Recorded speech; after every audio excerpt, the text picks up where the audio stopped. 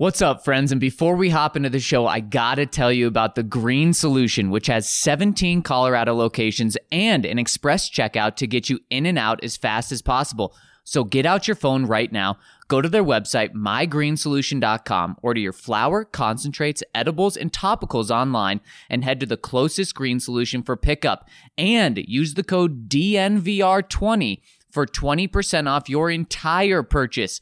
That's DNVR20 for 20% off your purchase. All right, let's hop into the show. Broncos country is sitting in the south stands, drinking the Coors from Mile High. The best part of the weekend, hugging a perfect stranger as they become a friend, having a good time when the orange and blue WIN, tuning in every day with the good folks down at DNVR. Welcome into the DNVR Broncos podcast on this winning Monday. I'm your host, Zach Stevens, joined by my main man, Andrew Mason. Mace, how you doing today? I'm doing pretty well. The Broncos are doing better. You know, it doesn't feel like a 3-6 Broncos team. It feels like a 1-0 Broncos team that's going on their bye week. Yeah.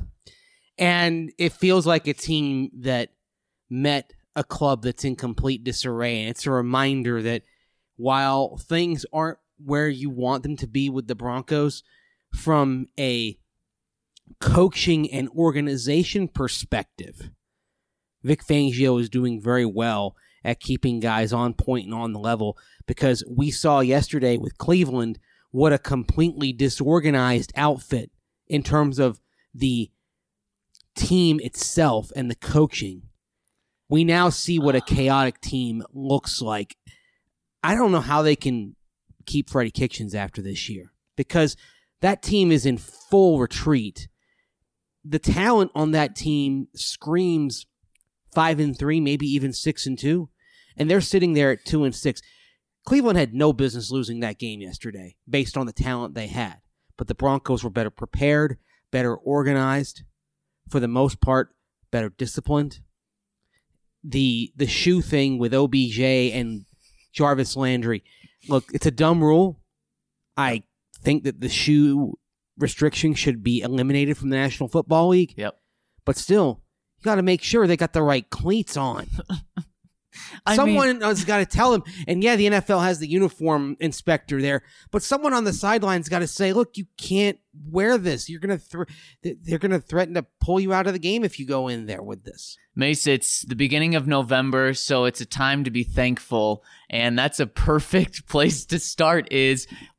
People in Denver are so upset with where the Broncos have been the past few years, and understandably so, but it's good to be thankful that you're not the Cleveland Browns. The Cleveland Browns that everyone had very high expectations for this year. The Cleveland Browns that everyone thought was going to win the AFC North. The Cleveland Browns that had the number 1 overall pick in back-to-back years, and one of those got their quarterback. And then not only how they looked yesterday, not only the shoe thing, but then after the game, one of their players is sending death threats on Twitter to reporters, and then of course they have to cut him this morning. We're sitting here at 9:47 in the morning when we record this, and you said you have no idea how Freddie Kitchens can be the coach after this year. Mace, I have no idea how Freddie Kitchens can be the coach come 10 a.m. Denver time. It is an absolute dumpster fire, and we can be thankful that we haven't had that conversation about Vic Fangio. Should he be the coach after Monday? No, we've never had that conversation, because while things may not be going the way the Broncos want, look how their defense is looking. Look at how the team respects their head coach. Are they doing stupid things on the field? Occasionally, in terms of missing assignments and stuff. Are they doing mind-blowingly stupid things that are just so unnecessary? No, they're not. No. And you have some components of the Broncos that aren't working. Garrett Bowles, yet again, having multiple penalties in a short span. It's amazing how one penalty becomes two penalties right. with him. Especially with him. But these things are isolated. You have players on the Broncos that are playing above their capabilities, above themselves. Yeah. Devontae Harris. Yeah, he missed a tackle on Jarvis Landry, but he also saves a touchdown with a great play on the ball in the end zone. He's a guy that played 100% of the defensive snaps yesterday. Oh, Devontae Harris, I'm not sure if he's going to be a starting cornerback in 2020, but I know he's part of the equation. He looks like he can be at least a solid number 3. And this is a guy who the Broncos got off waivers from the Bengals, right? Yes, they're getting solid contributions from Devontae Harris, Duke Dawson, who was basically acquired for an exchange of 6th and 7th round picks, basically acquired for a few kicking tees and a couple of footballs. Don't forget Bosby before he got hurt. Right, Devontae Bosby was playing well. Alexander Johnson was out of football for 4 years. Yeah. And gets in there and has played marvelously. Yeah, there have been some mental mistakes, but the aggression and the intensity and the energy that he brings has popped up the entire defense. Mike Purcell was in the AAF, and he's doing a good job at nose tackle, although he's got to cut the penalties, a couple of discipline penalties in the last 2 weeks. I feel like I'm having a little bit of a Domatov Peko flashback. I was just going to say, he's trying to live up to Domatov. But you see those guys that are producing. It's good scouting. It's also Vic Fangio. This is what people talk about when they say Vic Fangio is a wizard. Yep. And the team, while it has struggled, it has not lost its focus. The thing that I have today, Zach, is now I can see a light at the end of the tunnel. But the key to reaching the end of the tunnel is going to be getting the quarterback decision right and getting a young quarterback, because I think you got to keep this defense together.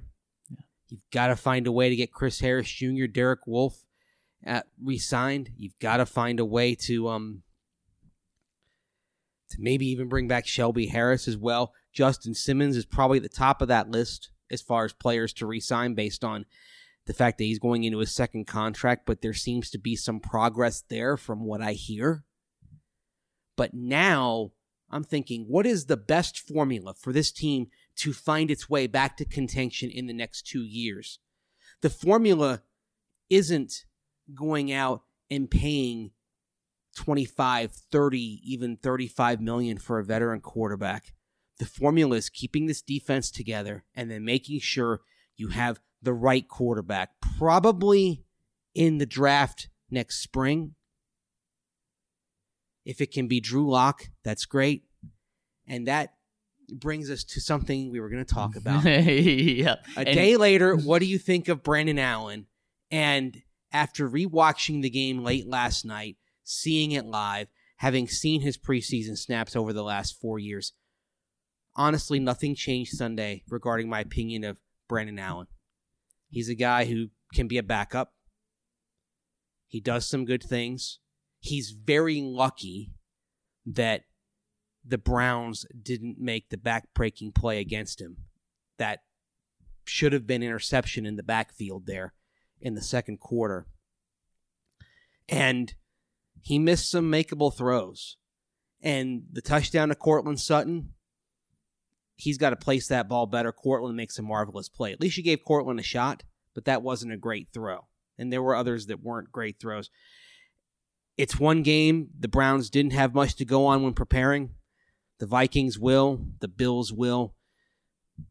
It feels good to talk about a Broncos win, but I think Brandon Allen's probably going to come back to earth in the next 2 games. And Mace, I completely agree. And before we jump into that juicy situation with the quarterbacks and what to do now that Brandon Allen has 125 pass rating, I got to tell you about some other juice And that's, of course, our presenting sponsor, Strava Craft Coffee. And the Broncos are drinking some delicious Strava Craft coffee with a smile on their face today. And of course, Strava Craft Coffee is the perfect blend of getting your Java in the morning, afternoon, evening, midnight, whenever you want. Plus, the fantastic CBD effects that it brings helps relieve aches, pains, anything that you may need help with. That's what the CBD does, and you get your delicious coffee through the Strava Craft Coffee. And so if you want to hop on the Strava Craft Coffee train with us, make sure you use code DNVR20 to receive 20% off. Man, that code DNVR20 is something special. Get you 20% off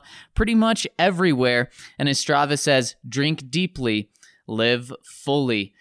And Mace, I feel the exact same way as you do about Brandon Allen, going back and watching his throws after the game as well.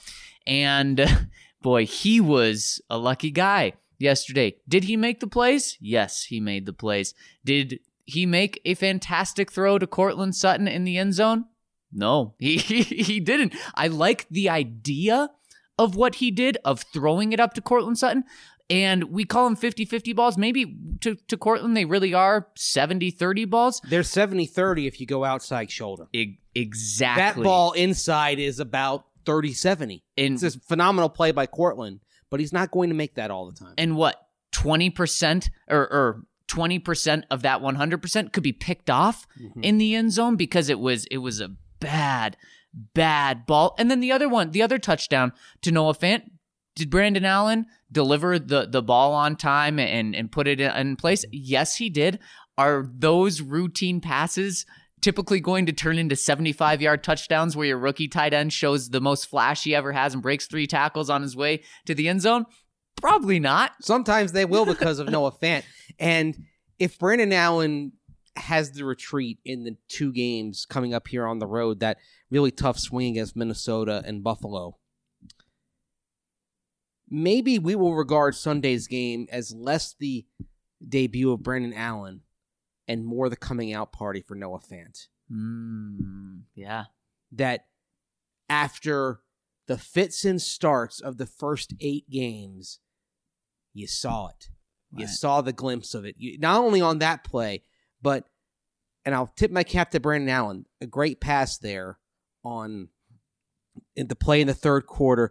The first of the 2 passes where he gets behind 2 defenders. Yep. And Allen kind of drops it in his breadbasket as he's rolling right. Best throw of the day. But that's also a great route by Noah Fant in terms of setting behind the coverage, behind 2 defenders, and creating a window beyond the defenders that the quarterback can get the ball into. And then he gets open down the seam toward the numbers for that play later on in the drive that sets up Phillip Lindsay's touchdown run.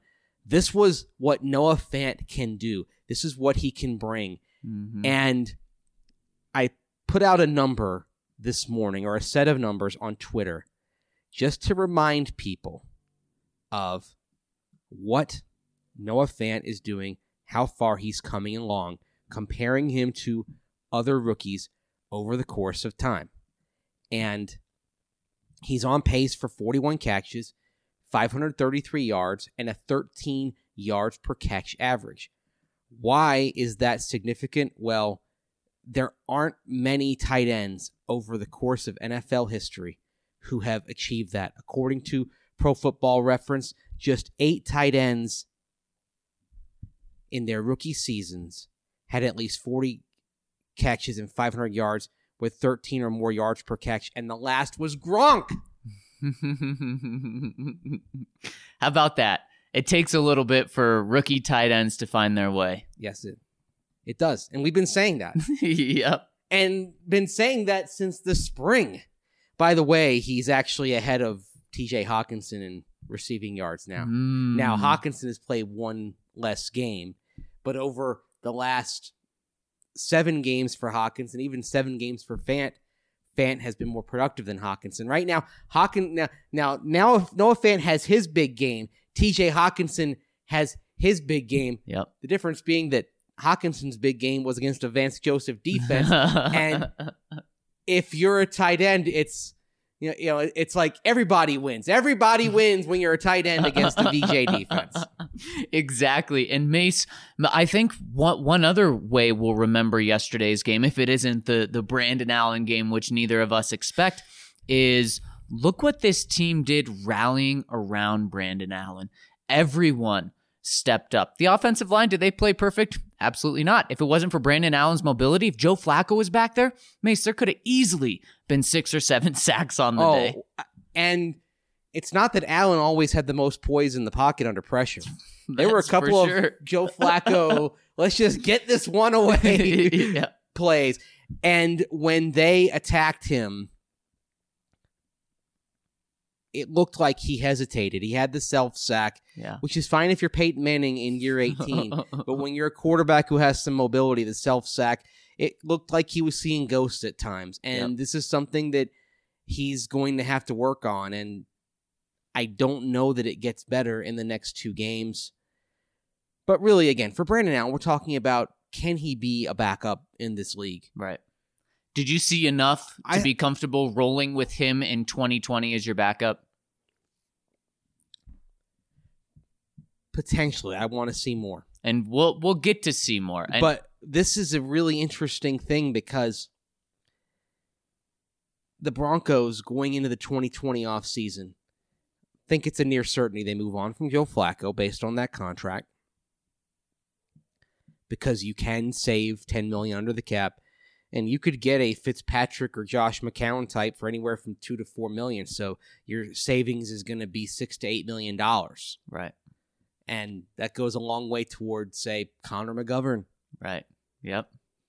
You can make use of that money. It can go a long way toward Derek Wolfe. Yep. So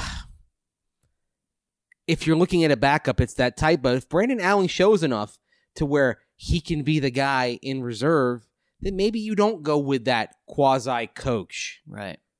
That veteran nearing the end of his career. I think people equate Joe Flacco with some of those guys, and they don't, because the Broncos did not sell Joe Flacco as a temporary solution. Right. You had John Elway getting up there and saying he was still in his prime. That's the difference between Joe Flacco and a Ryan Fitzpatrick, who everybody knows is a bridge. Josh McCown, everybody knows he's a veteran backup. Joe Flacco, you were selling as the solution. Yep. The long-term solution. You bring in another one of these guys. No one is saying they're the solution, and that's fine. But that being said, if Brandon Allen does enough, maybe you say, okay, he's going to get enough coaching from the coaching staff. We don't need that extra kind of coach on the sideline. Let's just have a younger guy as the backup. Brandon Allen could be that guy. At the same time, Drew Lock is going to get an audition later on in the season. I think it's an audition to be a starter, but you could be looking at Drew Lock as a backup if you draft somebody in 2020. There's a lot of moving parts to this. All I'll say is, if you're a Broncos fan, you should probably keep watching Oregon, Georgia, and LSU pretty closely over the next few weeks. Yep. And like we said yesterday, John Elway should absolutely be in Tuscaloosa this weekend, not just to see Tua and to see the quarterbacks and to see Burrow, but to see just all the talent that's there. So I would hope that he'd be there, especially with the Broncos on the bye. But Mace, something that we can take from yesterday's game is Drew Lock may be set up for success more than anyone really thought. If when he goes in, let's say it's week 13, at home, just like yesterday's game was, and let's say Noah Fant and Cortland Sutton and the defense step up just like they did for Brandon Allen, and Drew Lock gets this boost from everyone around him, who's to say that he can't go out and throw 60%, 200 yards, 2 touchdowns, no picks? It's true. Of course, that being said, because Brandon Allen was in a scheme with similar nomenclature out in Los Angeles, that he came in with a couple of years of experience. A big part of Drew Lock's struggles, I think it simply is in getting the play call out, which is a problem with this scheme. The nomenclature is complex. I think everybody has seen the clips of John Gruden reciting plays. Right. And I was talking about this on KOA on Sunday.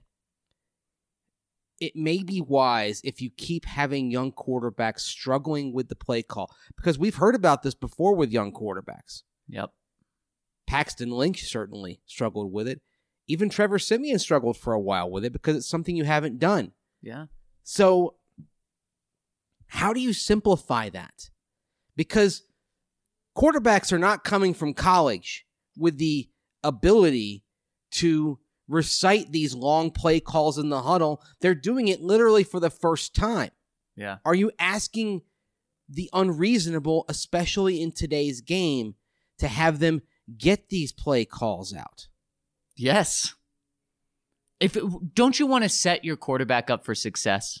So you need to take this scheme. I think, frankly, if you're Rich Scangarello and you want to take this scheme to another level in terms of players' capacity to absorb it and succeed more quickly, because, look, you've got to get value out of the players you bring in, if not immediately, closer to it. This isn't the wait 2 years NFL anymore.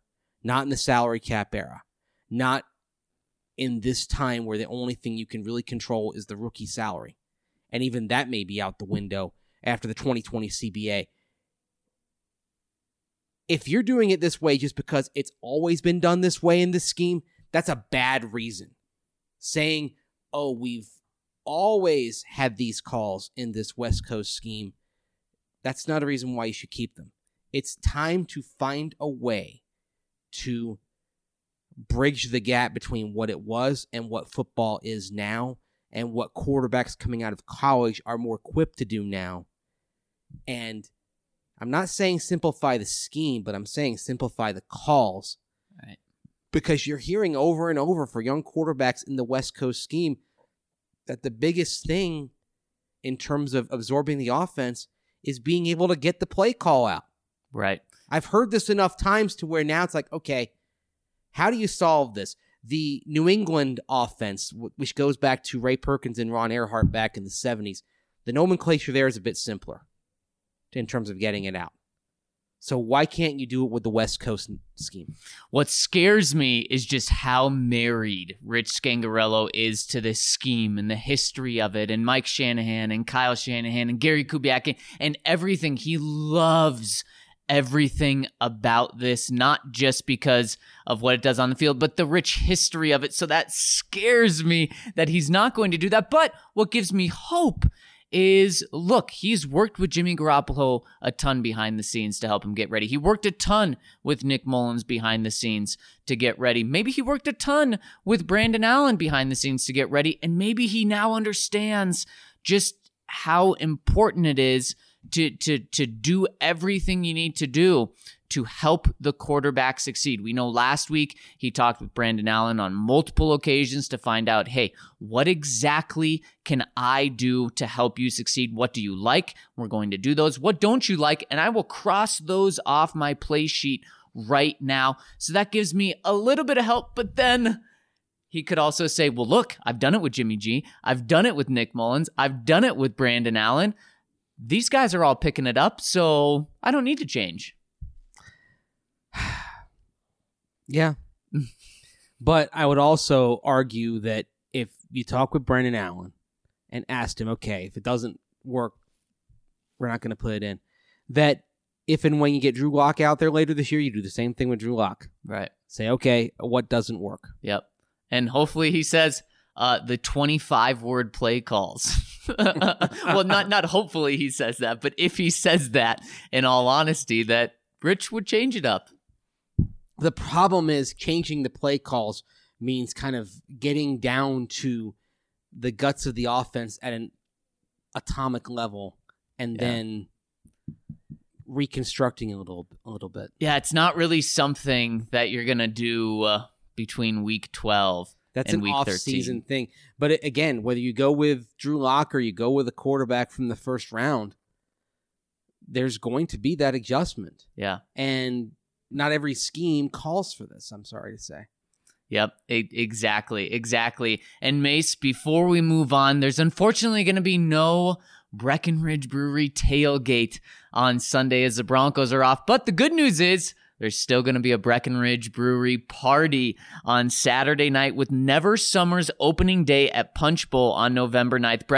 Breckenridge Brewery's teaming up with Never Summer for their opening day this Saturday at Punch Bowl, and it's going to be epic. It's from 6 to 11 p.m. at Punch Bowl Social in Denver, and they're celebrating that it's time to get on the mountains and shred those mountains. They're going to have so much cool stuff there. There's going to be live music. There's going to be karaoke, so make sure you get there early to sign up. There's going to be chances to win snowboards. There's going to be chances to win an epic pass. There's going to be so much cool things going on. And of course, there's going to be some delicious Breckenridge Brewery there.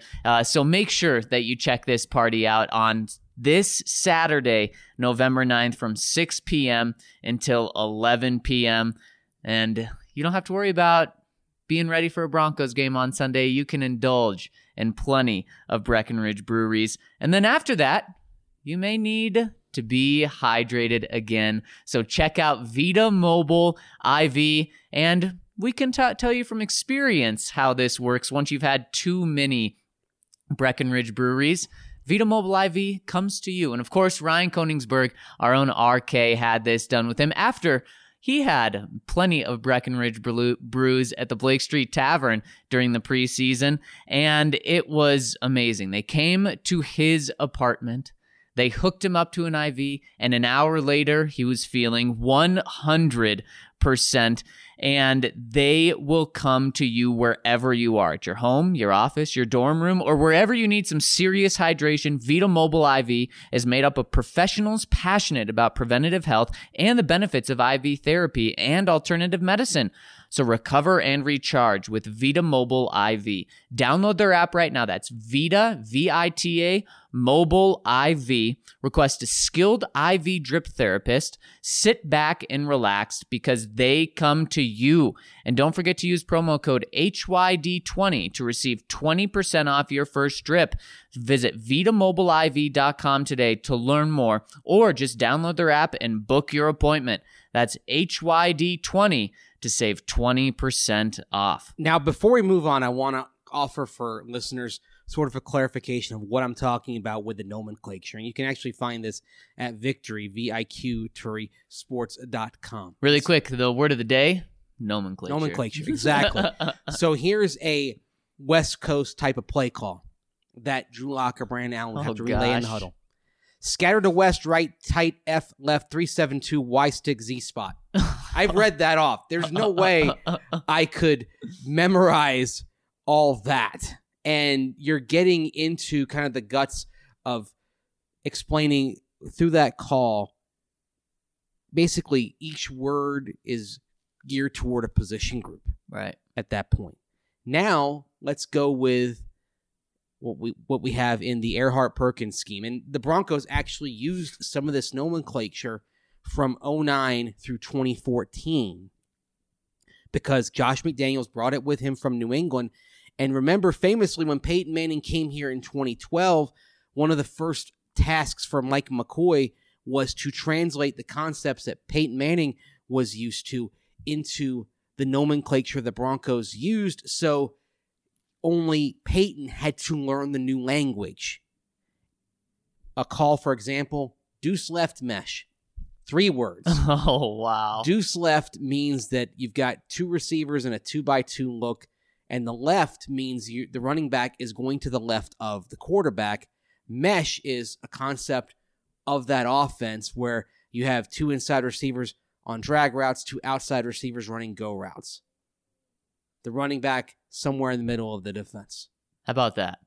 All those routes, those 5 routes for the players going out for passes, they were set by the word mesh.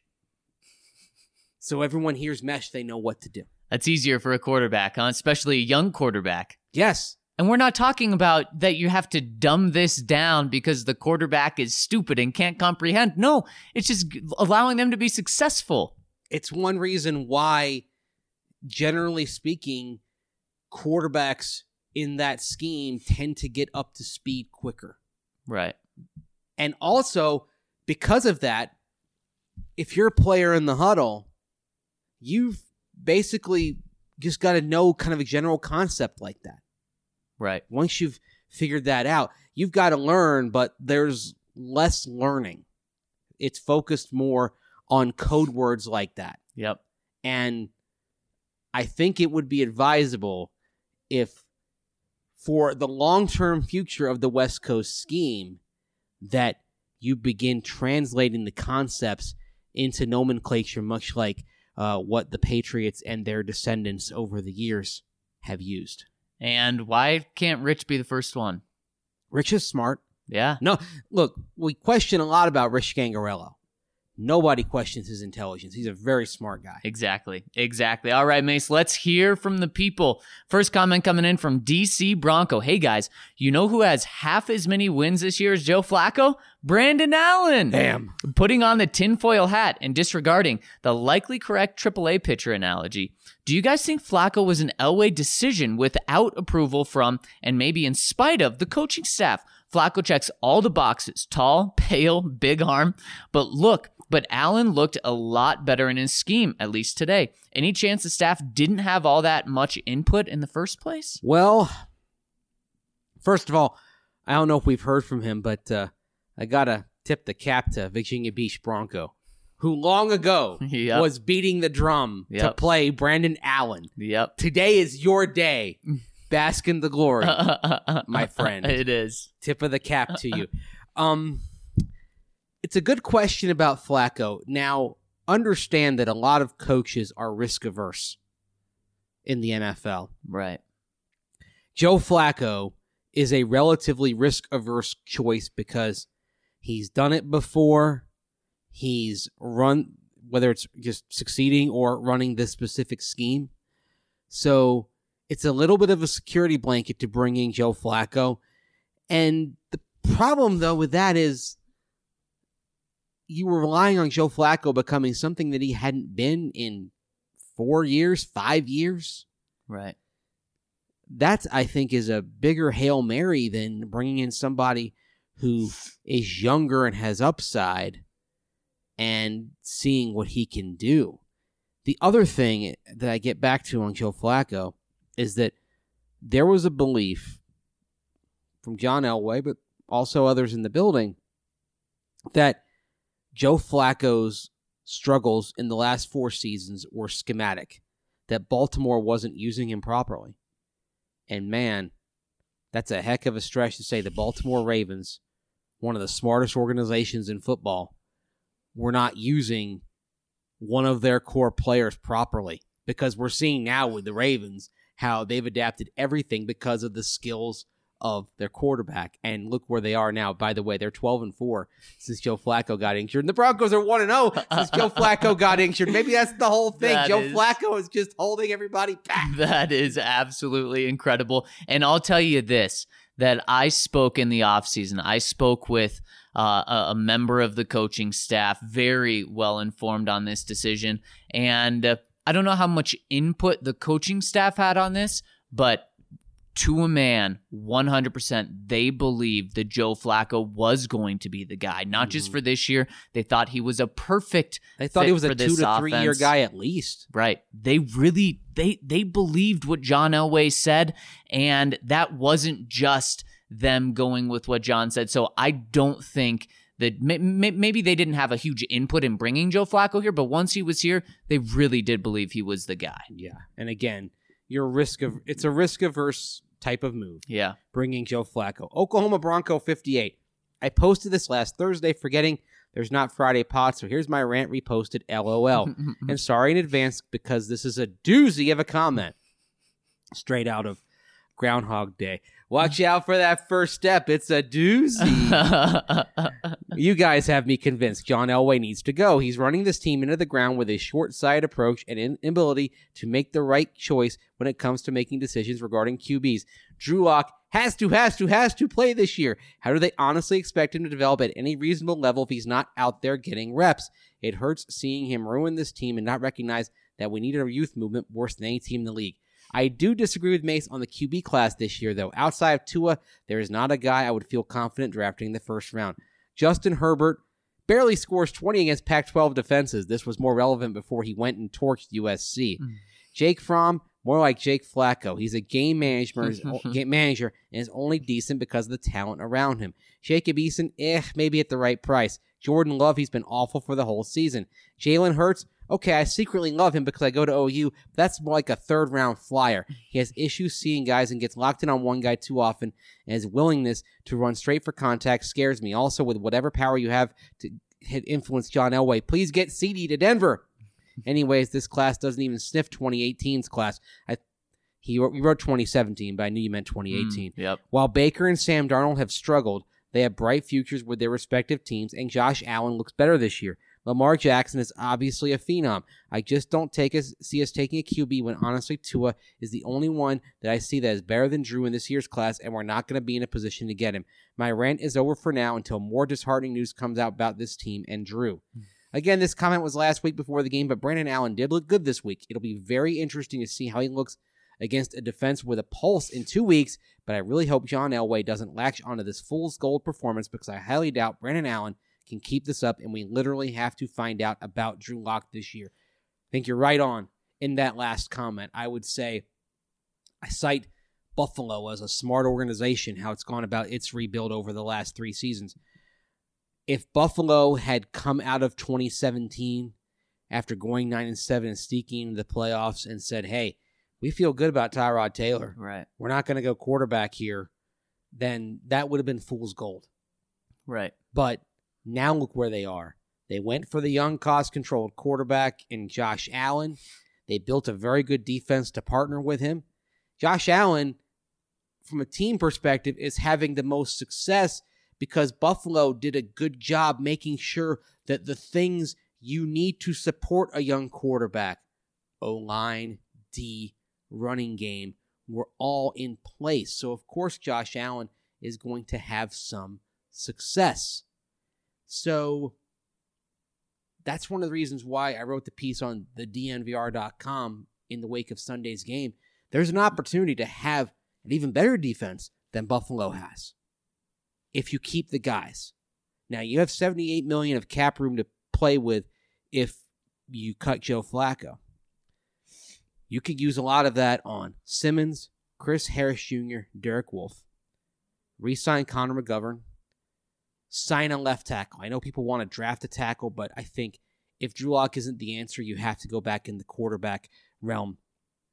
Herbert, I go back and forth on him. I know you mentioned Oklahoma Bronco. They barely scored 20 against Pac-12 defenses until last week. Maybe he's turning a corner. I still am hesitant because he's 6'6", so safeties can see his eyes. The other thing, you didn't mention Joe Burrow. I love Joe Burrow. Right. I don't think he's going to get to the point where the Broncos can take him, but I love Joe Burrow. If you could give me one quarterback from this draft class, it's Joe Burrow. And Jalen Hurts, okay, I get where you're coming from, but I also see a quarterback that has grasped Lincoln Riley's system, which puts a lot on the quarterback pre-snap. He's grasped that system after coming in just with a few weeks of off-season practices and August practices. If you can handle that, you've got a chance of being able to handle the cerebral demands of a West Coast offense as structured. Right. So I like Jalen Hurts. And Jalen Hurts I would like late in round 1. I know you said round 3. I'd be fine with Jalen Hurts anywhere between 25 and 32. If you pick another position early and then you trade back into round 1, kind of the Teddy Bridgewater equation. I would too. And here's the thing. I think it's going to be very obvious the next 2 weeks whether or not Brandon Allen should be benched and whether we should see Drew Lock. I think it's going to be very, very obvious. Well, one way or the other, because if Brandon Allen does what he did statistically the next 2 games, then it shows me, okay, he's really grown. And then can you take a guy out that has, something along the lines of 6 touchdowns, no picks? No.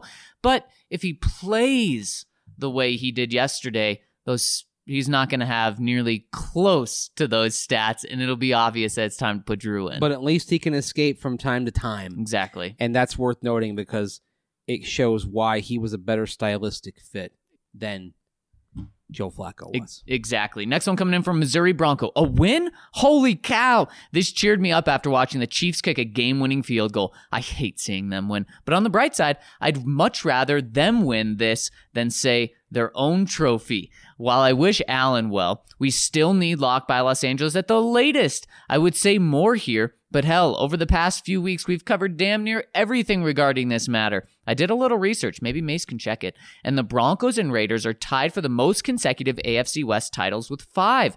Do you guys think the Kansas City Chiefs tie or break it? If not, which team breaks the streak? Cheers to the win, but RIP to our draft position. So Mace, what are the Chiefs at right now? The Chiefs are at 3 going on 4 because they won the division for the first time in this run back in 2016. So do they win it the next 2 years after this year? Well, I think they win it this year. That's obvious. Yep. And they probably win it next year. But if the Broncos follow my plan and go with a young quarterback, if that quarterback can grow to an elite level, I'm not saying this succeeds if you find the next Mitchell Trubisky, for example. You got to get the right guy. That's the key to this whole process. Right. So, anyway. What about the Raiders? Ooh. Next year, the year after. They're intriguing because they've been targeting 2020 all along, and they're the wild card in this equation. Yep. Because, frankly, they look like a wild card contender right now. They do. The way they're playing. They do, and they may position themselves to do that this year. I actually I mentioned this to a friend last night. If the Raiders keep playing well, you know it's possible that Week 17 game gets flexed to Sunday night? Not because of what the Broncos do, right? But because the Raiders could be playing for the postseason. Wow. That would suck, by the way. It would. That would absolutely suck. It would. Night games suck, by the way, from a media perspective. I wish they'd be fired into the sun. I wish every game was at 1 o'clock or 2 o'clock. Yep. I completely agree. Oh, man. VGK Bronco. Hey, Vegas Golden Knights. Nice. New subscriber and first comment after being a freeloader for a bit. Welcome. Thank you. Thanks for joining the family. I was happy to see a great win today after flying into town to watch the game.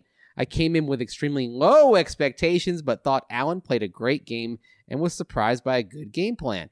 I'm not all aboard the Allen bandwagon, but have some hope for Locke when he eventually plays, hopefully, in this young offense. Do you think Allen's good play will derail Locke coming in soon?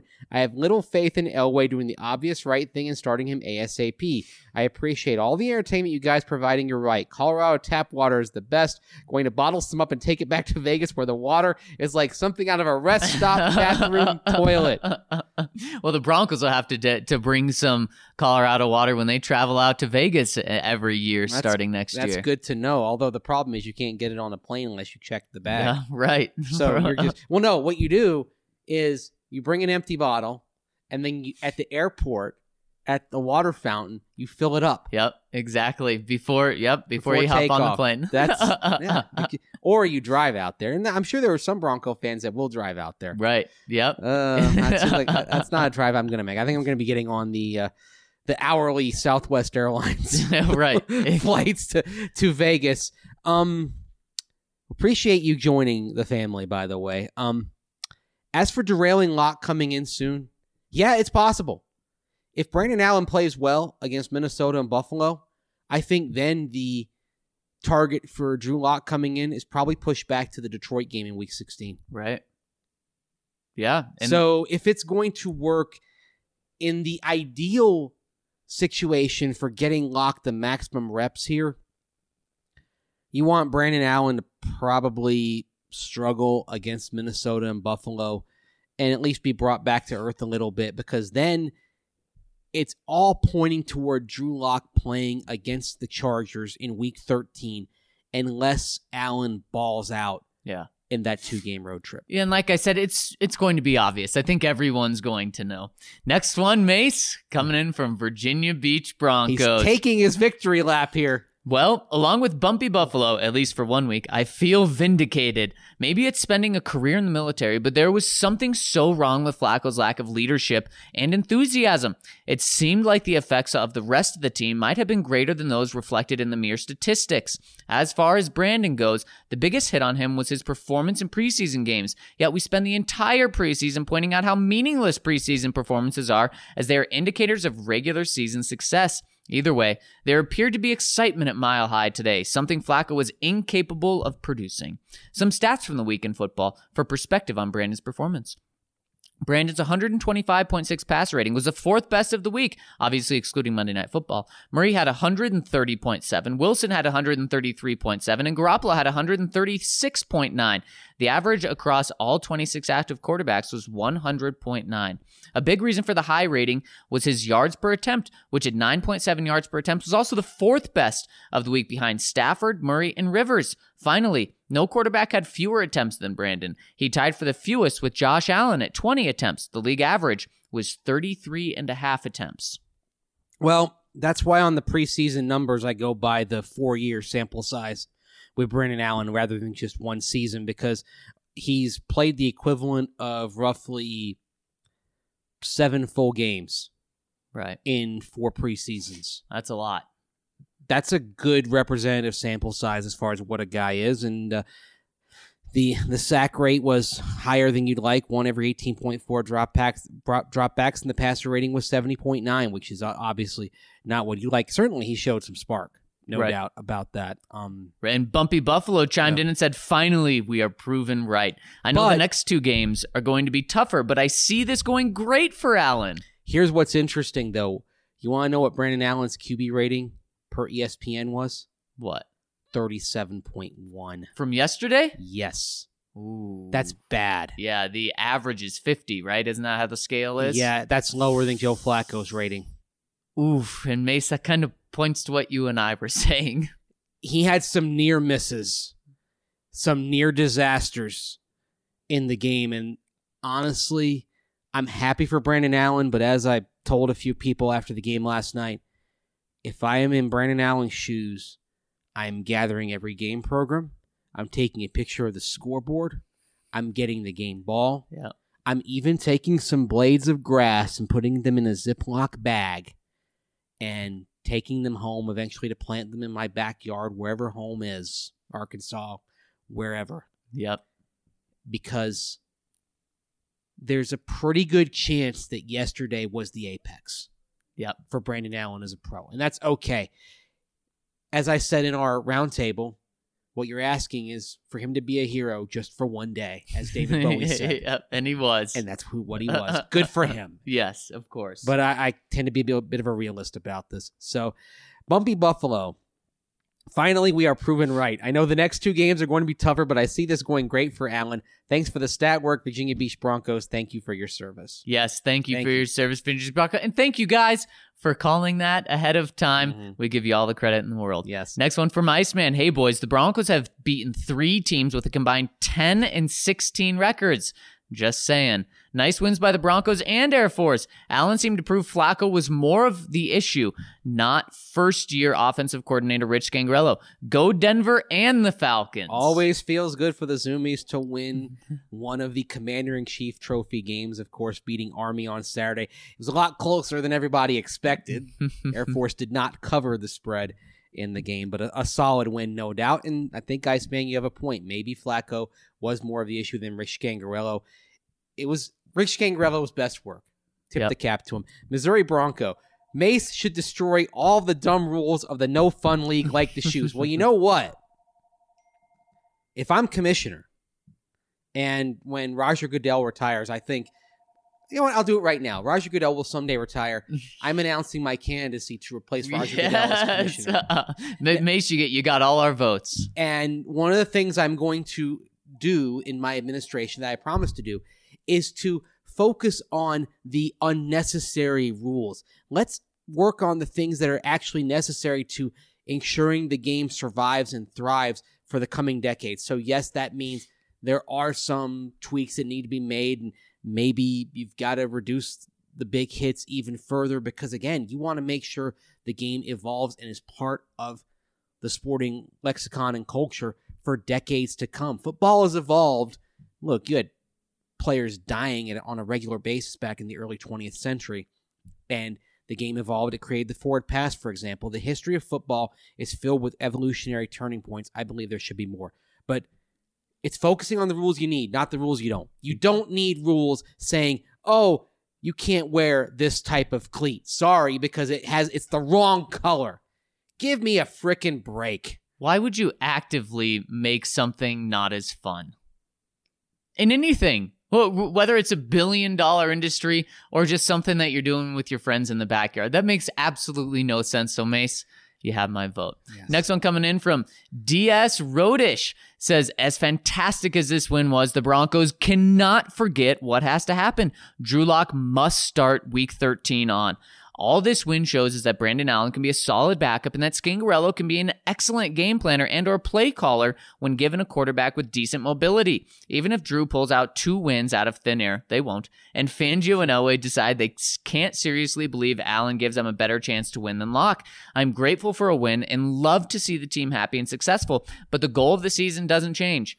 Denver must find out what it has in Locke. I wonder if Kyle Sloter could have had a game like this. I'm I'm just saying, and nobody thinks Kyle Sloter, well, almost nobody thinks Kyle Sloter is a viable long-term starter, but could he have come in and done that for one day? Probably. In fact, the way Allen reacted under pressure a couple of times when it was clear, you could almost sense the panic. Yep. Reminded me of Kyle Sloter in that preseason finale when he went up in class instead of going against 3rd and 4th teamers for a little bit, went up against 2nd teamers and took a safety. It was almost like, whoa, uh-oh. And it kind of felt the same way. Yeah, exactly. So, T-Dubs. Hey, DNVR fam. I thought Allen played pretty well on Sunday and expect him to improve with more reps, but by far the most impressive thing for me was the play calling offensively, which leads to my question. I've never been a big Flacco fan, but his arm strength could never be denied. He had one of the best deep balls in the league, and it seemed like we never utilized it, yet Allen took a few deep shots yesterday, which I love. Why the change? Was it Flacco's comments? Thanks, guys. You know what? I think Flacco's comments did have a little bit of an impact on the game plan. I think so. More than a little impact, I'd say. Yeah, I think Joe Flacco kind of set the coaches straight. Okay, wow. Mr. Joe Cool Conservative is saying that we're conservative. We got to do something different. But the other thing is this. Could Joe Flacco have scrambled for a first down early in the game when Brandon Allen got outside the pocket? No. There you go. I'm not sure he's capable of doing that because that opened up things in the short to intermediate realm the rest of the game just because the fact is that the safeties and the linebackers had to account for Brandon Allen running, something you never did with Joe Flacco. Love Thunder Down Under. I hereby declare that all analysis of Brandon Allen must follow the WWJFFHD, or what would Joe Flaccid Flacco have done? Damn. Examples. 3rd and 8 at 9:30 mark of quarter 1. Joe would have waited in the disappearing pocket and been sacked. Brandon Allen ran for the first down. 2nd and 11 at 7 minutes in quarter 1. Batted ball at the line. Would Joe have Cam the Fig Newtoned it and not made a play at the call? Brandon Allen attempted to catch and run with it. And actually, you know what? He shouldn't have tried to catch it. Right. I'm going to tell you right now that the best play there, when it comes back to you like that, knock it down. Yep. Don't catch it. Yep. 1st and 10 at 6:11 in quarter 1. Joe wouldn't think Sutton is capable of winning the battle and looks to this second read, throws it short of the markers. Brandon Allen trusts his man and scores a touchdown. That's just one drive. Well, Flacco was trusting Cortland Sutton more in Indianapolis. That's one where I'll say I think Flacco makes that throw. Yep. I know everyone wants to bash Joe Flacco, and I've taken my share of shots too. But that's one that I gotta tell you, I think Flacco makes that pass anyway. The question is it accurate? Right. Brandon Allen's wasn't what you wanted, but at least gave Cortland Sutton a chance. If Joe Flacco airmails it out of play, he doesn't give him a chance. And we saw Joe Flacco airmail some shots. And to give credit to Flacco, that was one of his criticisms after the game, was he said, I want to take more shots to Cortland Sutton. So that tells me that at least in last week's game plan that they just weren't being called. Yeah. And that's just one drive. Oh, and it's unconfirmed, but I'm pretty sure Fant only trucks that cornerback because there was residual passion on that ball from Brandon Allen. WWJFFHD. You should make that into a wristband. The only thing Joe leaves on the ball is the tears of disappointment and misery of Broncos country, and it's slippery as a result. What I want to see is building for a future. Allen deserves to start for as long as we put 20-plus offensive points on the board. I'm okay waiting for Locke if we see a future worth testing in Allen.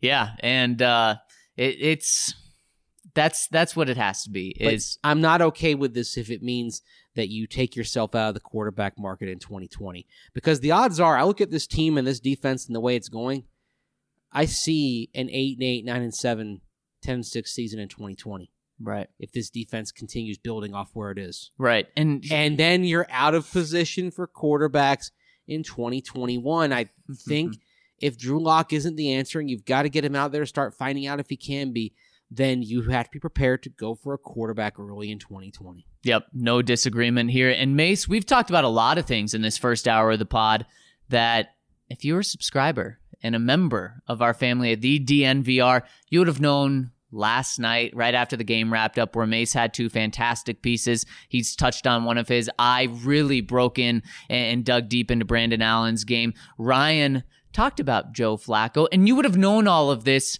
before waiting for this podcast. And so we would really like you to join our family so that you can get this exclusive access as soon as it comes out, right after the game, right after we come back from the locker room and write these articles. And we want you to join our family.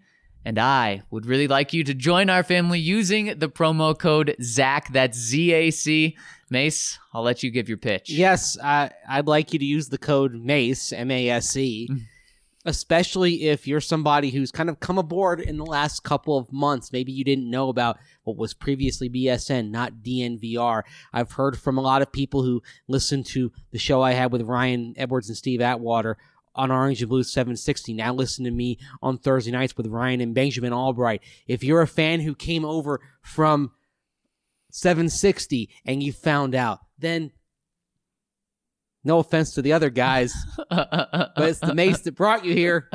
Use the code MACE. And if you like underdogs, then I ask you to join my cause and use the code ZAC, Z-A-C, because, guys, I am in an underdog situation here. I'm trying to come back. If you like Brandon Allen's story, if you like the second-round pick Drew Lock's chances, if you like Peyton Manning after multiple neck surgeries, what the underdog stories those guys are. Wait. Are you saying Peyton Manning was an underdog story? I'm building. Come on, man. I'm building it like that. That's a hell of a leap, my friend. And what do you get when you use either of those promo codes? Well, you join our team. You help the Broncos cause and trying to come back over the Nuggets, which we need all the help we can get. You get all of our content, not just Broncos, but you do get Nuggets, Avs, and Rockies as well. And you get your pick of any of the amazing DNVR t-shirts that are out there. And you get the exclusive right to comment and ask your questions on this pod. And you bring us joy. And also, if you like Hall of Fame quarterbacks who aged well and by the end of their career carried what John Facenda once called a businessman's paunch across the middle. So, and quarterbacks from the Mid-Atlantic in particular, like Sonny Jurgensen, the Hall of Famer. If you're a fan of that sort of quarterback, MACE is the code you want. So make sure you hit one of those codes, Zach or Mace, and join our family. And speaking of joining our family, the local DNVR, we're all about supporting local businesses here, and that's why I need to tell you about Denver Rubber Company. And it may not be what you think it is. Denver Rubber Company is the most reliable local partner for your long-term projects. Since 1972, Denver Rubber Company has provided the highest quality of products, from custom die-cut gaskets, molded rubber, to custom contract manufacturing and custom hoses. And guess what? Snow is coming, and we've already had a taste of it. You'll need Denver Rubber Company when it comes to anything snow plows. DRC can cut to custom size and pre-slot most snow plow rubber. The blades can be cut to any length and slotted for mounting to meet your exact specifications. We went and checked out their warehouse a few weeks back, and it was nothing short of amazing, guys. These guys have created proprietary materials that make up the inside of wind turbine blades, and we even witnessed machines tines that cut material that are used in bulletproof vests. Remember, Denver Rubber Company Custom makes it all, and you can purchase products for yourself and, of course, buy bulk at a fantastic rate. They're a family-owned business with loyalty only to the people, just like us here at DNVR. So be sure to call them today for any snowplow needs, custom gasket hoses, etc. at 1-800-259-0010 or visit them at drcfirst.com/DNVR and make sure you tell them that DNVR sent you. All right, By Mace? the way, another reason you should go for the Mace code, according to a longtime Broncos blogger and writer Emmett Smith out in California, referred to me as, quote, the professor emeritus of the Broncos writing community. So vote for the professor. Vote for Mace. And that's exactly why you got to go with Zach, Z-A-C, the underdog. So, but he's already the professor. Let's pull for the underdog student. Yes, but who helps the students along to eventually become professors? I'm paying it forward to all of Broncos country. Sharing my knowledge. Oh, gosh, that sounded so arrogant. Good grief. That's why you hit the code Zach. Oh! Well, I'll let you have the last word there. That's okay. Next one coming in from Vaughn, father of Tom. Hey, boys. Been a while since I last commented. A couple things to say here. Justin Simmons is a stud. John better re-sign this man right away. Court has top three receiver potential. Noah Fant killed it last night. Dude is really coming into his own here. Bowles better be off the team next year or the DNVR team will riot probably. This team is going to be great in the future. These games are making me so much more excited for the seasons to come. Our offense can actually be electric and the defense is going to look great with studs like Simmons, Chubb, Reed, and A.J. Johnson killing the other team, which leads to the next point. We need to figure out this quarterback spot. Is Allen good? We also need to see what Drew is, and if they both aren't the answer, we have a top pick this year. This isn't a bad problem at all. Can't wait for the future with you amazing people reporting it. Keep it going, DNVR. Brandon Allen's got 2 weeks to show whether what he did Sunday was legit or whether it was a mirage. Yep. And again, the discrepancy between the passer rating, which was 125.6, Yep. and the ESPN QBR, which is 37.1. I'm going to look up and see where that ranks in terms of single game discrepancies because that's massive. That is.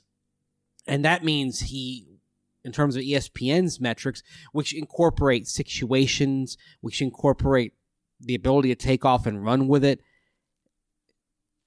also incorporates, placement of the ball, near interceptions, etc. That's an alarming number. It is. When you see that. So it really is. Love Thunder Down Under. Let's play a round of Fant or Kittle. Go.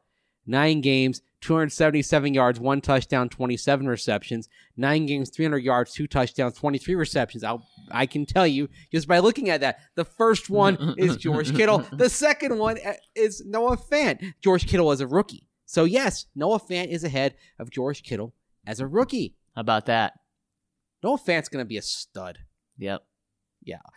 All these people, I may have to do some screen capturing here of the bad takes regarding Noah Fant over the last few games. Yep. Okay?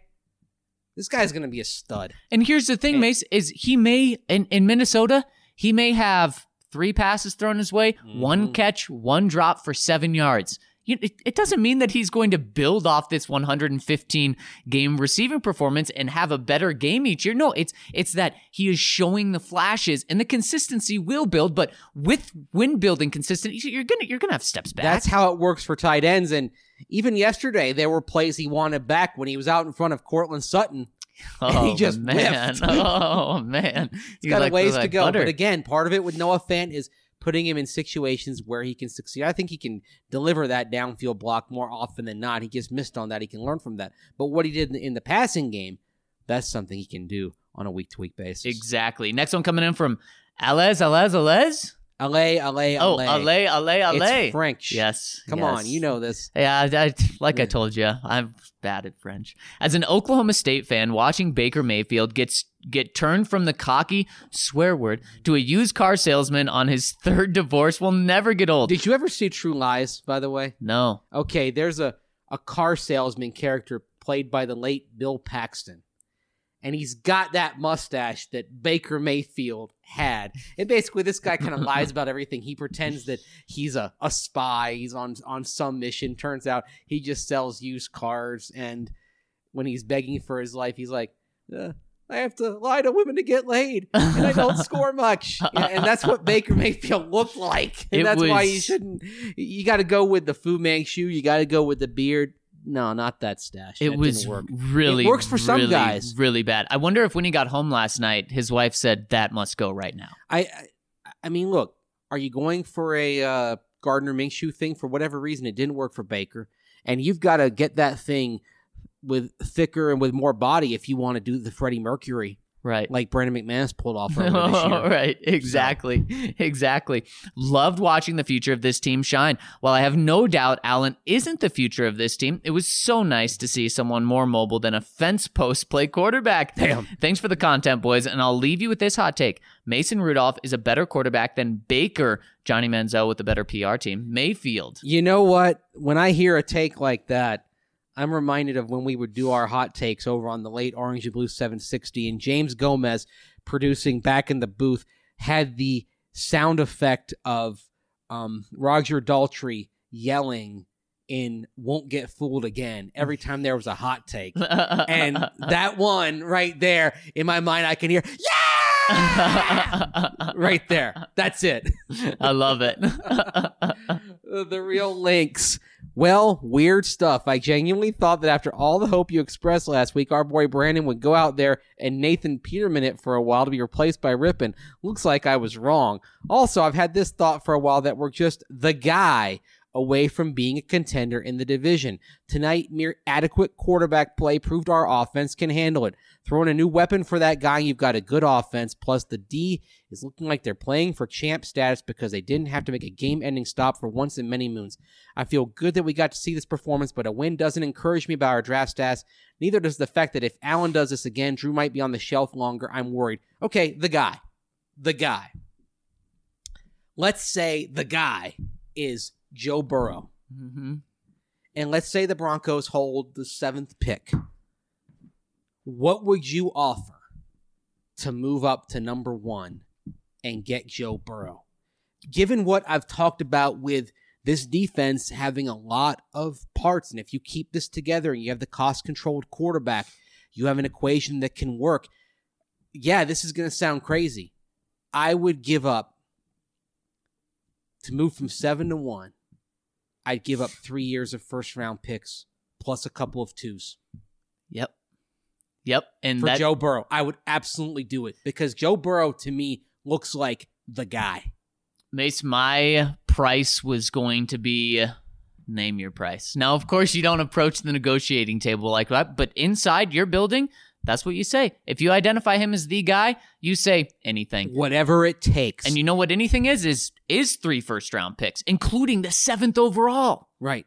Whatever it takes. And maybe Miami views their situation as Tua? That's funny everyone thinks that. We've been looking at Trevor Lawrence this whole time. That's why we're willing to give up Minkah Fitzpatrick, Laramie Tunsil, because you know what we're going to do? We're going to trade down, and then with the 7th overall pick from the Broncos, we're going to get our starting left tackle of the future. I have a smile on my face because I'm allowing myself to dream of Joe Burrow in a Broncos uniform. It could happen, I can hear Mace. the choir of angels singing in my kitchen. And Joe Burrow.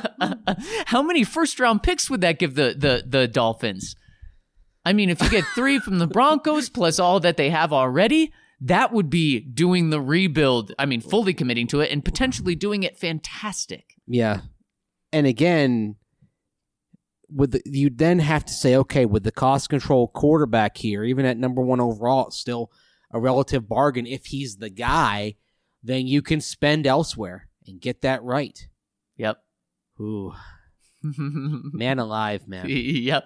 Next one coming in from the Real Lynx. Allen has half the wins as Flacco had in 8 games, 1/3 of his touchdowns, and 1,000% more support and confidence from the fan base. Why in heaven on earth or in hell did Joe Flacco suck so bad through 8 games? And why do I think him starting we would only have scored 13 points? Do any of you have an explanation other than his legs? Because I have one. Lack of intelligence, lack of leadership. I thought I was an alternative universe when Allen took the field. He looked the part of a commander. He had the morale of his teammates soaring as they made big plays for him because of it. I can tell Allen is better because everyone else plays better when he's out there. Thanks for reading the comments. I wouldn't say a lack of intelligence. I would say this in regards to leadership. Joe Flacco is a quiet leader.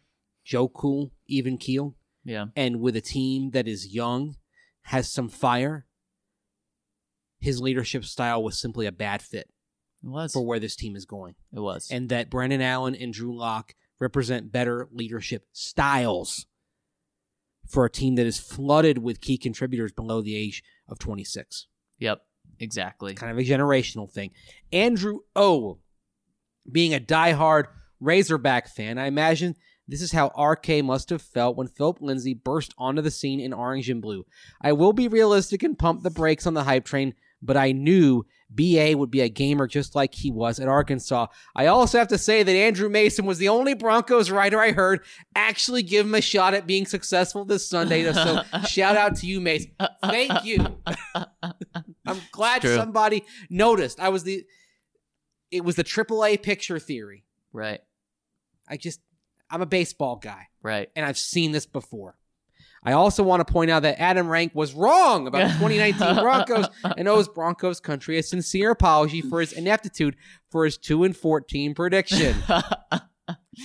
Lastly, when you talk about successful 29 quarterbacks this year, you guys forgot to include quarterbacks drafted by the Jaguars in the 6th round with those that have the last name Allen. Branding checks both of those boxes. Should have seen this coming. Woo, Pig Suey. And go Broncos. Man, I'll tell you, as a Mizzou alumnus, it hurt a little bit saying Woo Pig Suey right there. Not going to lie. I'm proud of you, Mace. I'm proud of you. Next one coming in from DJC15. Who would have thought that a mobile quarterback who can extend plays and help his offensive line and make defenders have to cover receivers longer than they want and had to think about the quarterback running for would help your offense? Totally wouldn't have guessed it. Absolutely dripping with sarcasm. Yeah, you poured that sarcasm on there like I pour syrup on my pancakes. Well done. Broncos Sixers 12:30. Crazy how Joe Flacco has made Allen's first start seem any good. Aside from 2 fantastic plays from Sutton and Fant, Allen did not look that good to me. Even his scramble for a first down isn't impressive. Almost anywhere outside of Denver, that's a play that happens multiple times a game for a quarterback. Slow the brakes on Allen. Oh, and he played the Browns. You know what? Sometimes when you've been wandering through the desert for so long and you finally get a taste of water, you savor it. Now the question is it a mirage and are we actually drinking sand rather than water? And after the last 3.5 seasons of subpar quarterback play, we just don't know the difference anymore. Yeah, Mace, I thought you were going to go full Bear Grylls on me there. I thought you were going to say you're walking through the desert and sometimes your own urine tastes good. Well, it worked for Patches O'Houlihan in dodgeball, right? Yeah. Is it necessary for me to drink my own urine? Probably not. No, but I do it anyway because it's sterile and I like the taste. Our friend Count Locula. Let's climb aboard the HMS Fant, Sutton, Lindsay, Reisner, Johnson, Reed, Simmons, and sail towards draft land where a franchise QB awaits. Oh, we have one of those too, but he's locked up in steerage class, engaged by only the twistings of theoretical knot tying and the daily ritual of a virtual scuttlebutt. Meanwhile, in other navies, ensigns Mahomes and Jackson and Watson learn the ropes with reckless abandon and vanquish enemies that we once defeated as well. Please, someone find the keys and let our future admiral on the deck. To that end, what's a time in you gents' lives where you felt like you had the talent to succeed but were kept under lock and key for some odd reason? Love, the Count. Wow, we're getting deep here, the Count. It's a good question. Kept under lock and key, wasn't allowed to flourish. Mace, do You you, know maybe what? have one recently? Yes, that's why I'm here. Yep. DNVR. That was my guess. And Well that- done, Count. That can't be beat, so I'm not even going to try to beat it. Next one coming in from the world of suck. What a surprise the cornerback position has been. When Talib left, we entered into a rotating door at the second corner spot, and everyone we put out sucked. Roby, Langley, and Yadam. So we signed Callahan, who can't get on the field. In desperation, we turned to nobodies like Bosby, Devontae Harris, and Duke Dawson, and they're killing it. The cornerback room has quietly become an underappreciated aspect of this team. Who do y'all project the cornerback room to look like in 2020? Is the needle moving on Chris Harris Jr. staying? Any draft or free agency additions? Well, we know about how Chris and John Elway kind of have it set to where they're not discussing extension, new contract formally. No, Mace, I have a But- quick question on Yes. on that point for you. Is that in the contract that they can't actually sign an extension this year? They have to wait till next year, or is that just kind of a they agreed upon that? It's more of an agreed Okay, upon thing. okay. It's something that you can, that's the sort of thing you can change anytime. Okay, I wasn't If sure both if that parties was in the agree, contract. okay, yeah, this is what we had now, but let's change it. We live in a different world. Sure. If both parties agree, then you can go ahead and do that. Let's talk about Bryce Callahan for a moment because he's a rumor at this point. The myth of Bryce But- Callahan. The season, it's lost. The team isn't going to the playoffs. Is the best tack with Bryce Callahan not to simply let him rest the rest of the way? Put him on IR? Let him get healthy and see if he can help you next year? Because if you cut him in the offseason, and by the way, next year, there is no pre or post June 1 designation. It's part of how things are changing Okay. in advance of the CBA expiration following the 2020 season. Okay. So if you cut Bryce Callahan, you only save $2.167 million and you create $6.167 million of dead money. So it's not worth cutting him. Nope. So I think the best play for the Broncos is to make sure you do everything to have Bryce Callahan ready to go and healthy in 2020. There's no question. And And then you throw him in with Chris Harris Jr. Devontae Harris, at minimum, I think he can be a number 3 corner long term. I think he's a player. worst case, Bosby and him compete for that number 3. Bosby comes back. Duke Dawson comes back. More and more, it's looking to me like if you bring back Chris Harris Jr., it's actually Isaac Yadam, your third-round pick, who's going to be the odd man out. He's only playing on special teams right now. Right. Cody Sensabaugh, he's just kind of that veteran fill-in guy. I don't see him as part of the room in 2020 unless you bring him back just as insurance in case there's injuries and whatnot because he knows your scheme. But if you can mend fences with Chris Harris Jr., a cornerback room of Harris, Callahan, Devontae Harris, Duke Dawson, and Devontae Bosby. I No. like that a lot. Now we're talking. Now we're and you're only paying big money to one of those guys. You're paying substantial money to Bryce Callahan, but the rest cheap. Cheap. And you've got guys who are tenacious. I like the way they battle back. They all have resiliency. They all fight. Yep. It's not just the physical skills. These guys are cut from the right mental and emotional timber. Yeah. They absolutely are. Next one coming in from Bronco Matt. Hey guys, I know my posts are usually negative, but it's from years of dealing with this team. Back to my stance, Locke will never play a snap as a Bronco. Also, the worst thing for this team is if Allen keeps doing okay. We all know Elway has a fetish for average quarterback play. The urgency to see Locke play has not changed, but the bad news of this win is it released some of that pressure. Also, Sleepy Joe has clearly been the problem. That game was a ton of fun, though. Glad they won, but winning is a very dangerous route when you have a GM like Elway. Wish I had more time to swing by the tailgate, maybe next year. Have a wonderful Monday. Thank you very much. And you know what? There's some merit to what you're saying. If Brandon Allen does okay, I worry that they may talk themselves into saying, well, Brandon Allen might be the guy, and then we don't have to go quarterback. Maybe we don't need Joe Burrow. maybe don't to make the audacious play for Burrow. No. And look, maybe they've identified Justin Herbert as the guy, for example. Certainly, when John Elway on Orange and Blue 760, day after Christmas, Ryan Edwards and I were talking with him, and he expressed some surprise last year that Justin Herbert chose to come back to Oregon for the 2019 season, which made me think, interesting. Maybe they saw something they liked in Justin Herbert. Maybe he was a guy they were planning on. Yeah. So would it surprise me if the Broncos take Justin Herbert? No, but Absolutely not. I want them to fall in love with Joe Burrow the way I have. And a great way to do that, John, is take that jet down to Tuscaloosa this weekend. They need to be not just watching the quarterbacks. There are Right. so many guys. Yeah. Heck, you can watch guys for a few years from now. Watch Derek Stingley Jr. Yeah. Oh my goodness. I have never seen a freshman cornerback play like he does. Mace, Derek Stingley Jr.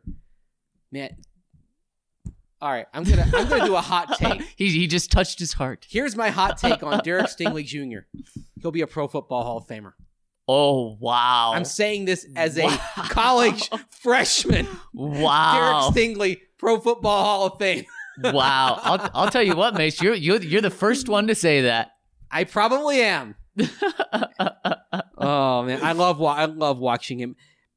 The best flight I've had going to any game site in years was the flight out to Indianapolis, because I sat there and I watched Auburn LSU and I saw greatness out there. Even on the Auburn side, they got some serious pass rushers. Oh, yeah. Auburn does. Oh, yeah. Man, it was a fun game. And worst case, John, you get to take in the best college football game of the year in person. So when we start breaking down our scouting reports and do it regionally, I have to have the SEC, right? Because I actually went to a school in the SEC. If you can, you can take. Should I that. plant my flag right now on the SEC? I'm jealous. Sometimes my wife, like, she's realized now that if there's not a game I care about, I default to whatever SEC game is on. She's figured it out, and I said, "Look, it's the closest thing to the NFL that you're going to find in college football." I do that 100%. And Mace, I've been sitting with someone that defers to the Pac-12. And, it is. I understand it's that bad. because RK went to CU, but Yeah, it's like it's a game and being played in another sport. Exactly. You said it perfectly. That's exactly what it's like. So anyway. Next one from Bumpy Buffalo. A few nuggets of knowledge. Deshaun Watson, 28 attempts, 201 yards, 2 touchdowns. Brandon Allen, 20 attempts, 193 yards, 2 touchdowns. Aaron Rodgers, 35 attempts, 161 yards, 1 touchdown. Mace, if it matters Allen played against Cleveland, does it matter that Rodgers played against the Chargers? Josh Allen, 20 attempts, 160 yards, 1 touchdown. If we, Virginia Beach Bronco and I, had told you going into this week that Brandon Allen would perform as well as Watson, better than Rodgers and Josh Allen in all metrics, you would have laughed at us all season long. How's that humble pie taste, fellas? I'll eat the humble pie now because maybe Mace didn't say he was going to be Aaron Rodgers, but Mace was the one that had the most confidence in him. So, I had the most confidence in him for one game. I need to see the broad sample size, though. Right. Well, here's this bold prediction for Allen moving forward. Allen, 17 of 28, 235 yards, 2 passing touchdowns, and 1 rushing touchdown. Plus, the rushing game actually tops 100 yards against the Vikings D. Go DNVR and go Broncos. Broncos probably win that game. All right. Let's see some QBRs, the ESPN QBR here, okay? So, Brandon Allen. Yeah, that's not a number that's favorable. 37.1, ranked 187th of 269 total results. Let's take Aaron Rodgers, who I think, first of all, Aaron Rodgers has been starting for the better part of 11 and a half seasons. You have a sample size with Rodgers, okay? A broad sample size. Yep. Oh, man. Oh, and by the way, I haven't found his QBR from yesterday yet, but based on the fact that I have not seen it to this point as I look on the rankings that even in that sorry game for the Green Bay Packers yesterday against the Los Angeles Chargers. Yep. Ooh, okay, now I got the game log here. It's riveting when I do my research while we're at the mic. Ooh, What'd you have for us, It was bad. Mace? It was bad. Oh, what? How bad? 13.2! Oh, wow. That's what I've told you guys this whole time. I'm not surprised by that because that's just who Aaron Rodgers is. But is Brandon Allen capable of having a QBR of north of 70, which is something that Rodgers has done 4 times this year? Probably not, no. Yeah. Again, the element of surprise worked in favor of Brandon Allen on Sunday. Yep. There's going to be film on him, and that's why I keep coming back to the AAA picture analogy. Right, and it's a good one. It's a fair one. So I don't know. The jury has to be out for at least one more game. Yeah, 100%. Especially again, on the road against a good defense there. Tip the cap for what he did Absolutely. Sunday, but having watched all of his preseason snaps over the last 4 years, I don't see a 2-touchdown, no-pick game being something that is the norm for Brandon Allen. I agree. Next one coming in from Horse Clock. Lock. Is it just me, or is Allen's success really bad for the team? And I'm not talking about draft position. Sure, that doesn't help. But now, even if we get to see Locke this year, and he's not immediately better than Allen, the fan base will be divided. We will have a full-blown quarterback controversy. With Allen playing well, I think Elway will keep Locke sidelined for the whole season, now like he wanted to do all along, really screwing us this offseason. And if they pass on a quarterback in this draft because they have Brandon Allen and Drew Lock with no snaps in the last 7 games to come in this season, I think I may have an on-air mental explosion. And then your keyboard will be covered in your brains. Right. I may spontaneously combust, as was said in Spinal Tap. Dozens of people die from spontaneous combustion each year. It's just not really widely reported.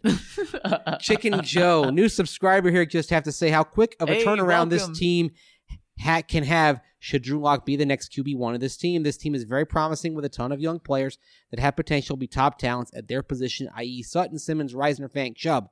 All credit to Elway for digging himself out of a hole he got himself into, but I think with another offseason with Fangio, who I'm absolutely sold on, and another draft and some free agents, this team could be a contender sooner than we realize. 100%. Yeah.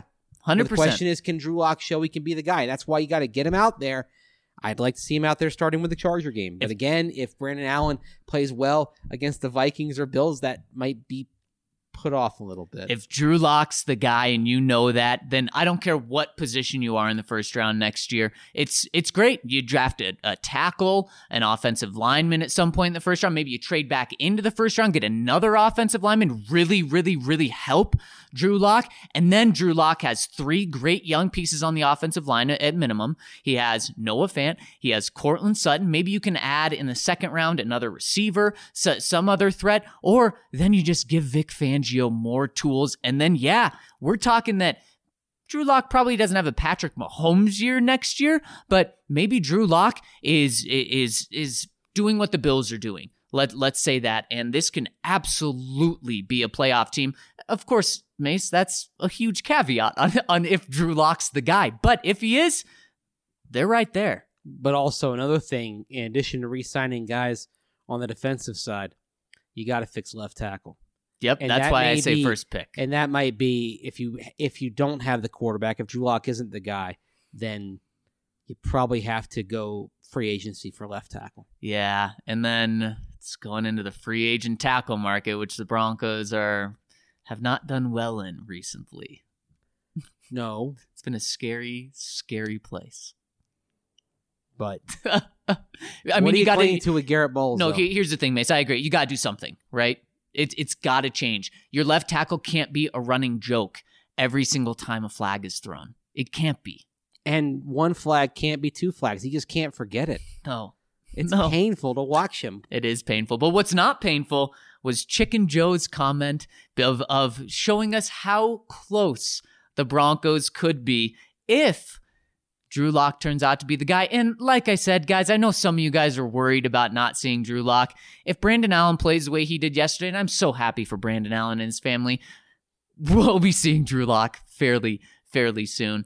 And on that note, Mace, a happy note riding us into this Monday for the rest of the week. Do you have anything else? We got one more comment. Oh, do we? One came in. All right. From LH Almeida. Andre from Mile High, Brazil here. Hey, good hearing from you, Andre. Do you think the improvement on the play calling is on Skangs with a more aggressive posture or Allen being a more coachable quarterback than Flacco? I mean, was Flacco holding Skangs back all the time because he is not mobile and not willing to do some things that are Skangs' strengths? Thanks. DNVR is the best. You guys are the best down there in Brazil, and I don't think it's Flacco wasn't willing to learn. I think it's Flacco just didn't have the skill set that Skangs absolutely needed.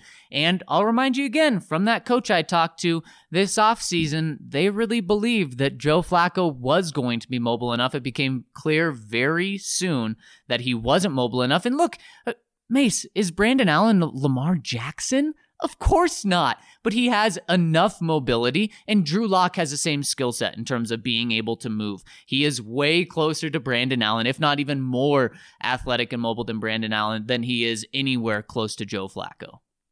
Well put. Can't say it any better. I'll leave that right there. Well, right on, Mace. We made it through this Monday. It's a winning Monday in the Mile High City. We are so happy that you guys rolled with us today. We love you. Make sure you join our family. Use that code Mace. Use that code Zach. I'll let Mace have the last word. So use that code Mace. How about that? Appreciate that because I did give you the last word earlier, I think. And thank you guys so much for rolling with us. We will be back with you tomorrow on this Broncos bye week. We're going to go down and talk to Vic Fangio right now. So have yourself a fantastic Monday and enjoy the victory.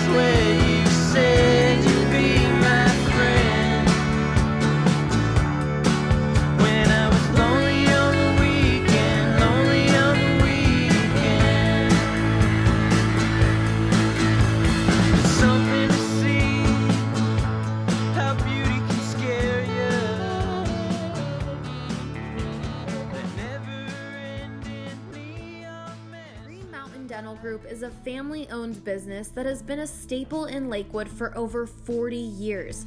Whether it's cosmetic, oral surgery, or preventative dentistry, at Green Mountain Dental Group you will find nothing but the best. We have chosen Green Mountain Dental and will continue to attend Green Mountain Dental because of the superior care that we receive from them. Their facility is amazing, and above all, it's the personal touch that we receive from the people there, including Dr. Ben Jr. and Ann and Mary and Sherry and Marie. They've known me as well as my husband, my children, and now my grandchildren, and are just incredible with all of us.